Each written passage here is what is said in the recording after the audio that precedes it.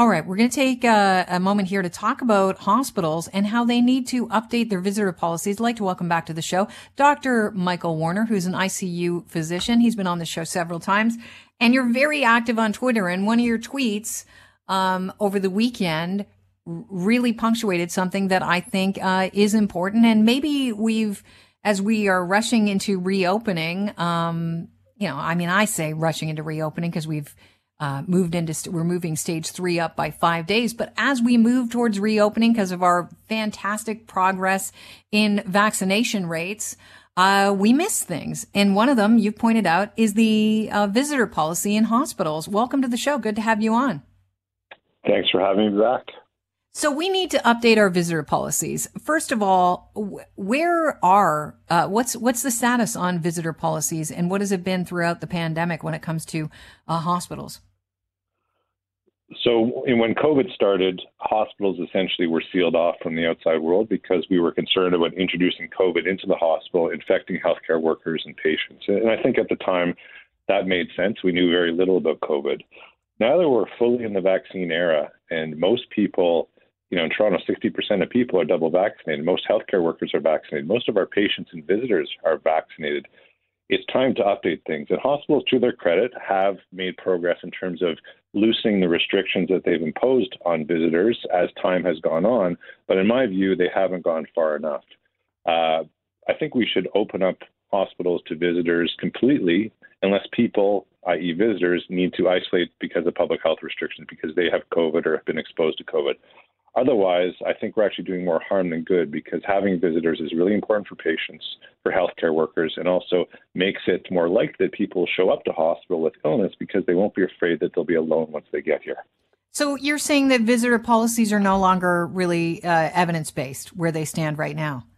Well, if I go to the website of, the 8 or 10 hospitals in Toronto right now, there'll be variations among hospitals in terms of what the visitor policies are, in terms of how many visitors a patient can have, how long they can be there. And also there are different categories of visitor policies for different patients. So if you're having a baby, if you're at the end of life, if you're a child, the visitor policies are much less restrictive, which is great. But if you're having a hip or knee replacement, you're not going to see your family. And that doesn't make any sense, because the situation the patient finds him or herself in has nothing to do with the COVID risk for the healthcare workers. And at the same time, Kelly, we also have to acknowledge, and I think this is what's really confusing, is that you can have a healthcare worker caring for a patient for 12 hours and they may not be vaccinated. But if my wife was in the hospital, she's vaccinated and I am as well, I would not be able to visit her outside of the restrictions that are being imposed by that hospital, even though we live together. So there's a contradiction. But yeah, it actually doesn't make scientific sense. And I think in all other realms of our life, we're seeing how vaccination, there's lots of carrots out there. There's lots of things that you're going to be able to do because you're vaccinated. And I'm not saying unvaccinated visitors shouldn't come, because I think we can keep them safe. But in all domains of life, we need to be consistent, in the public domain, in institutional domain, in the private domain, in our homes, or else people get confused as to whether these vaccines are really going to provide us with the benefit that I'm telling people they are when I tell people they should get them. I don't understand honestly, I'm having a hard time wrapping my head around this. What do you mean by unvaccinated visitors shouldn't be allowed? Because then they'd have to be fully, for safety's sake, because COVID's still out there, especially the Delta variant. I don't want it being brought into hospital. Wouldn't you have to be fully in the gowns and gloves and fully masked? And that seems like a lot of work. Well, I'll walk you through. So I said they should be allowed, because I think, vaccines should remain a choice. We can't force vaccines on people, and I'm not an advocate for that. But for most of the pandemic, we have had visitors in those circumstances for time-limited visits, and we haven't had vaccines for most of this pandemic. And I'm not aware of any significant evidence that visitors have brought COVID into hospitals. Everyone wears a mask. Everyone wears a face shield. They're supposed to distance, and they're only going to visit the person they're there to visit. So I think we can keep the hospital safe, because we're actually the experts at infection prevention and control. And for that reason, we're in the best position to keep both vaccinated and unvaccinated people safe in the hospital. So I think our track record is the proof that we can do this safely. I think everyone should get vaccinated, but no one will be forced to do so to visit their loved ones. Right.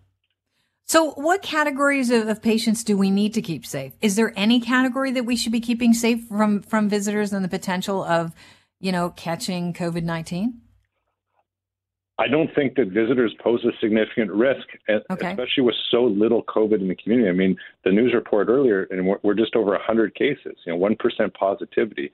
I mean, we also have to think about the benefit, and I talked about that briefly, but if you're a patient, you need an advocate at the bedside. If you don't speak English, if you can't speak for yourself because you're too sick, or we don't speak your language, I should say, it's always helpful to have someone there who can speak for you, someone to take notes. Someone to tell your story because you may not be able to, so that we as physicians and nurses can know you better. And I think patients actually get better care when families are at the bedside. So the benefits are so much greater than the risks, especially in this vaccine era. And the risk will go down and down as more people get vaccinated. I think COVID is here to stay. There will be new variants, but are these variants leading people to come into hospital with COVID?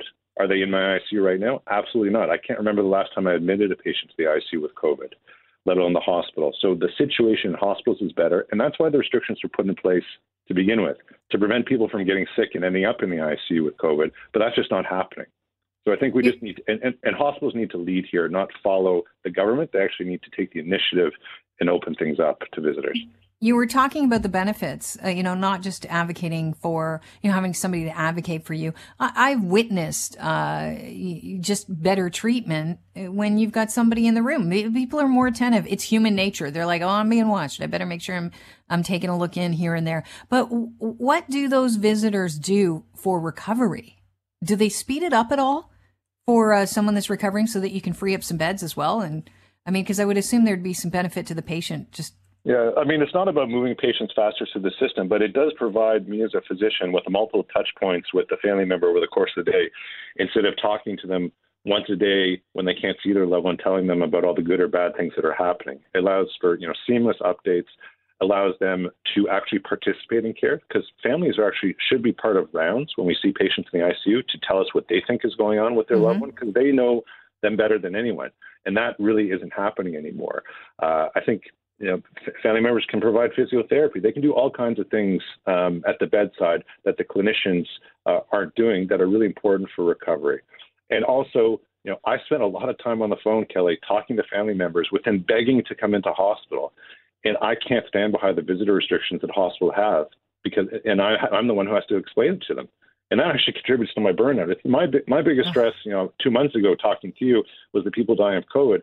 Now it's telling people they can't come to the hospital rather because of rules I don't agree with. Listen, so I know you're overworked. I saw your Twitter video and I thought, boy, Michael Warner doesn't have a chance to get to his razor. Yeah, I mean, people love to take shots at my. Listen, I'm kidding, but it's serious. Like you're really overworked. Like we hear you. I mean, and that's speaking to your work ethic. It's about moral distress. It's about telling someone they can't do something that I don't agree with. Yeah, that's the issue. I hear you, and I'm on your side. I don't want you to think I'm coming down on you. Yeah. I've seen you better shaven in the past, so I thought, boy, he really cares about this. He wants to get the message out, and the message is more important than what you look like, right, at the end of the day. But can you just punctuate again before I let you go, because I know you're a busy man, and I appreciate your time. Can you punctuate the restrictions right now on visitor policies, just so we're clear on where they are? Yeah, so it's different at every hospital. So you have to check the website of the hospital that you're going to. And this isn't a knock on any individual hospital, but usually there's a certain limit on the number of visitors you can have. It's usually 1 or 2 within a 24-hour period, and those people usually have to be the same. So you can't cycle through a different 2 people every day. They're usually time limited. So I've seen from 1 hour all the way to 6 hours. And for some categories of patients who have non-emergent care needs, like a hip or knee replacement, you may not be able to visit. You're dropping your loved one off and you're picking them up when they've finished their hospital stay. You're having a baby. If someone is dying, if you're the parent of a child, they're much less restrictive. But again, I don't see why the rules should be different for any category of patient. In my view, I think they should be open all the way unless visitors can't come because public health is telling them to isolate. Listen, Dr. Warner, I want to thank you for joining us and rattling the cage, because every time you rattle the cage, it looks like the government listens. So I think you keep rattling that cage as much as possible. Thanks, Kelly. Take care. Have a great day.